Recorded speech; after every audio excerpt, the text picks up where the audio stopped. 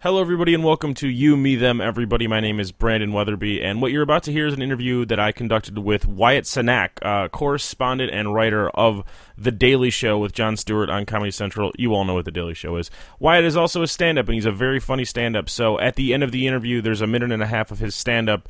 It's about a year or two old. I'm not sure. It's kind of old on YouTube. Wyatt's very funny. You should go see him when you can.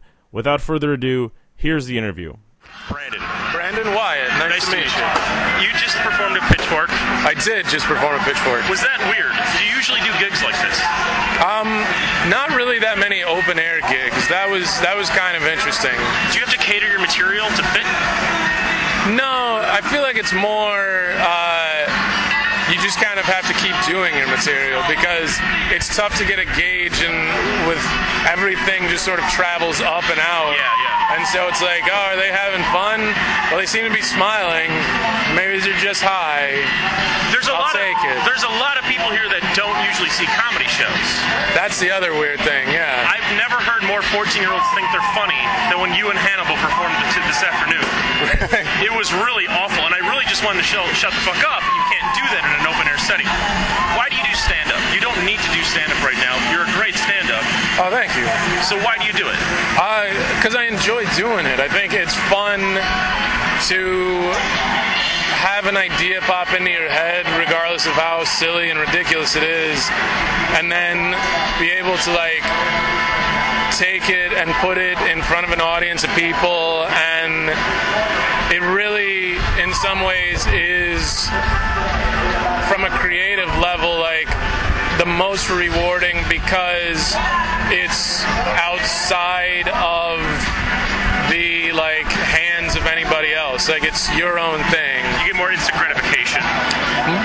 Much more instant gratification. The amount of ladies that are hanging around this Porta-John waiting to... Massive. Oh, yeah. For those listening, you're hearing Porta-John's closing and the whiffs of broken social scene right now. Yes, yeah. Well, and that's, I think probably at a festival like this, I would say there are more people here for the comedy than for broken social scene. I'm here for the comedy, sadly. I'm one of the few. Hi. Sorry about that. Oh, no. You're on The Daily Show. Most people know you from The Daily Show. Do a lot of people know that you write for The Daily Show? It's a mix. I think some people do, the people who... The comedy nerds. The comedy nerds, the people who read the credits afterwards. How often do people read The Daily Show credits? People who can't reach the remote control. Fair enough. And fall asleep. It's a mix. I find a lot of times people are if they recognize me, they're like, oh man, you're that dude from that show. Which is nice. But then usually it's followed up with Colbert, yeah man, I love that show. And it's well actually, I'm on The Daily Show, it's the one right before his. The more popular one. The one that he started at. Yeah. So it's a lot of that, and then they're like, oh man, yeah, so you do that thing. And then it's yeah, I'm a writer on the show too. Oh, cool, man. I don't think people are that impressed with it. When you're writing, do you know what you're writing for? Do you end up writing stand-up that becomes part of The Daily Show, or do you write stuff in The Daily Show that you wish you could turn into stand-up, but so many people have seen it you can't use it? No, they're pretty separate, I find. Because a lot of times the stand-up things are just some stupid idea that popped in my head. But you had a bit tonight about the cats. Right. That would really work on The Daily Show. In one sense, yeah, because I think just the fact that, a cat video has over 1 million people watching it, and if you go and look at the videos that come out of the White House, I don't think they top 5,000. No, they don't. They're greatly produced. They're wonderful. They look amazing. Yeah, and there is something very weird about it, where it's this man for, a year and a half, 2 years, had captured the attention of the nation, and it inspired so many people to go outside of their normal routine and get on buses and travel to other cities and campaign for him and wear t-shirts with his face, and then the minute the election's over, it's nothing. nothing. That's right. And it's like, nah, bring me the fucking cat videos. Give me my cat videos. Like, You seem to ride the good social, political commentary in your stand-up. It's not heavy on either. When you're writing how did you start writing for The Daily Show? Did you consider yourself a political comedian at all? Does that help you? no, I mean, I think if I was anything, it was more like social commentary. Like, how does this affect, like, the whole, as opposed to one political party? But I had a background in writing. I'd written for King of the Hill, and so. But you also were an actor. You are an actor. You've been in films.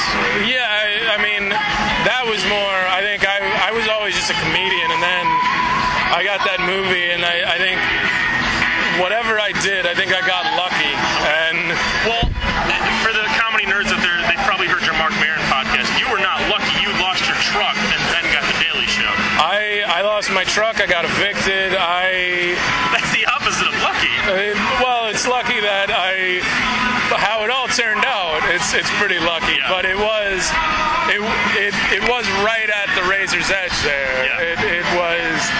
It was very weird. I was talking to somebody the other day, and I was remembering right before I got the show, I had met this woman, and we'd started dating, and our first date, I had already been repoed. I just moved in with my friend because I had nowhere else to go. And This is New York, or this was in LA, and I met this girl, really cool girl, and we met at a party, and so then we were like gonna go out on a date, and I had to like borrow money from my friend Marcia and from my friend Laura, and I like borrowed cash from both of them, and then I go on this date, and we're sitting at this restaurant, and so far, like, she's like, oh, I want to get a salad, and I was just like, oh, I hadn't budgeted for that. And then she's like, let's get wine, and I was like, all right. And then she wants to get like a bottle of wine. It was like, oh, geez. And at this point, I have to come out and be like, hey, I don't have the cash for this. Like, I like you, but I will throw in what I can. And she was wonderful and was like, oh, I got the sense when I met you that you seemed a little broke. did she know you were a comic? She knew I was a comedian, but I guess something must have happened in our first conversation where she must have recognized just how broke I was. I think maybe it was that my friend Ed was the person who was like, hey man, we gotta go. And I was like, oh yeah, he drives me everywhere. And that must have been the clue to her that like, oh yeah, this guy, I should not expect this guy to pay for too much. That's nice that she still said yes. Yeah. It says a lot about her character. Yeah, that was really nice of her, and yeah, she was a wonderful lady. So for anybody who's in Los Angeles, if they ever meet Teresa Brown, she's a wonderful girl, and They're a lucky person. they are a lucky person. Now that you don't have to worry about affording salads and bottles of wine, does that affect your comedy? Do you feel like you still have to go to a bunch of open mics and work, or is it different?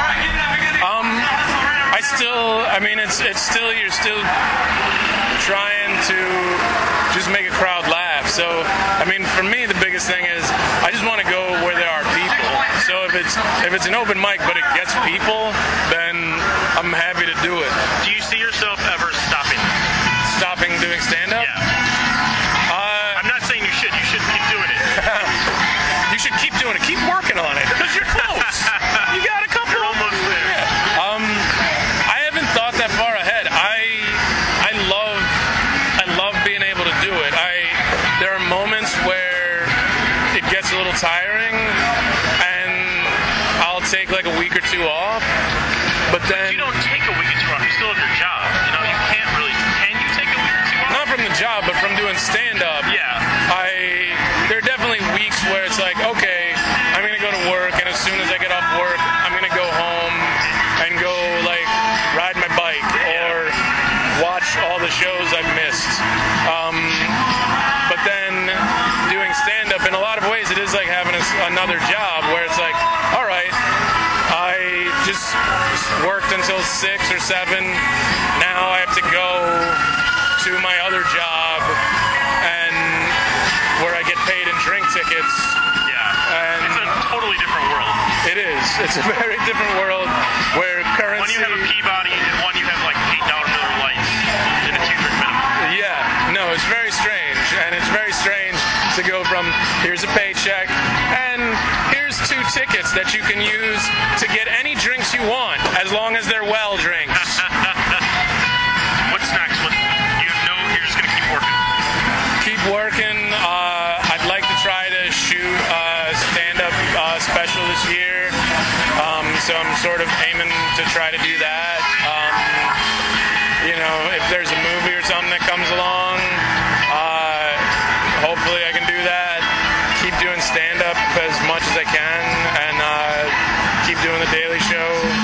One last question. Who are some stand-ups that you champion that no one else, that not a lot of people know that they should know about? Trying to think. There are a lot of really funny people. There's, like, one of my favorite stand-ups is Jen Kirkman. I think she's great. She's one of the funniest people I know. And then in LA, there's a lot of really funny people in LA. There's Jen, there's Michelle Balloon and Laura Swisher, both really funny stand-ups, and Kyle Kinane is awesome. Chicago guy. Yeah, Chicago guy. Joe Mandy and Noah Garfinkel are 2 really funny guys in New York who do a show called Totally JK. They're really funny. And Where's Totally JK? it's at the Upright Citizens Brigade. Okay, it's in New York or LA? In New York. New York, UCB, JK. Totally JK, yeah. Whiplash is another really good show in New York worth checking out that Leo Allen hosts, and he's really funny. I just did Leo's show, and that was like a really fun show. It was Joe DeRosa, who's great, and Mike Kaplan, and Katie Crown, who's from Canada. There's so many, Jasper Red, Nick Adams. What I like about these comedians, you specifically, and all the other comedians I talk to, there's no weird animosity like there is in music. There's no, like, they stole my girlfriend, it's whatever. It's so much nicer. I love you people so much more than all the other things we're hearing. Thank you. Thank you. Thank you. People know The Daily Show. They'll check you out. CME's very funny. That's all. Thanks for doing this, man. No, thank you for We'll having me. shake hands now. But that's black people's word. That's our word. We own it. We say nigger and everyone else has to say N-word because they do, because apparently we own it. We have the title and the deed on that one. Which I don't know who did that deal for us. But I'm just going to say right now, we kind of got boned.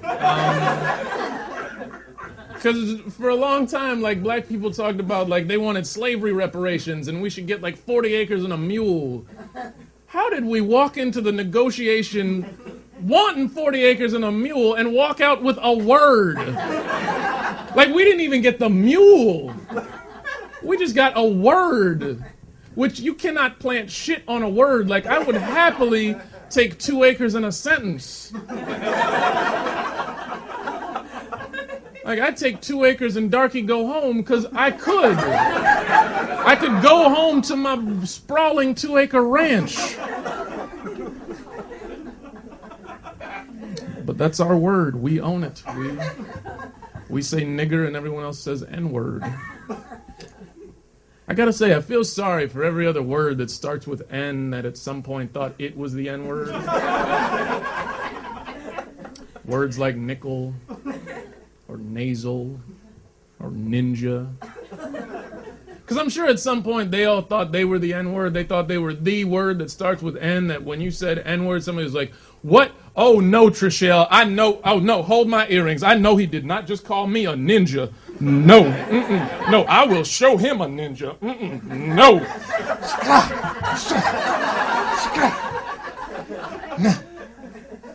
He brought the ninja out of me. Follow us on Twitter at YMTE. Friend us on Facebook at facebook.com/YouMeThemEverybody. And for details on Monday and Tuesday nights at the Hungry Brain, go to YouMeThemEverybody.com.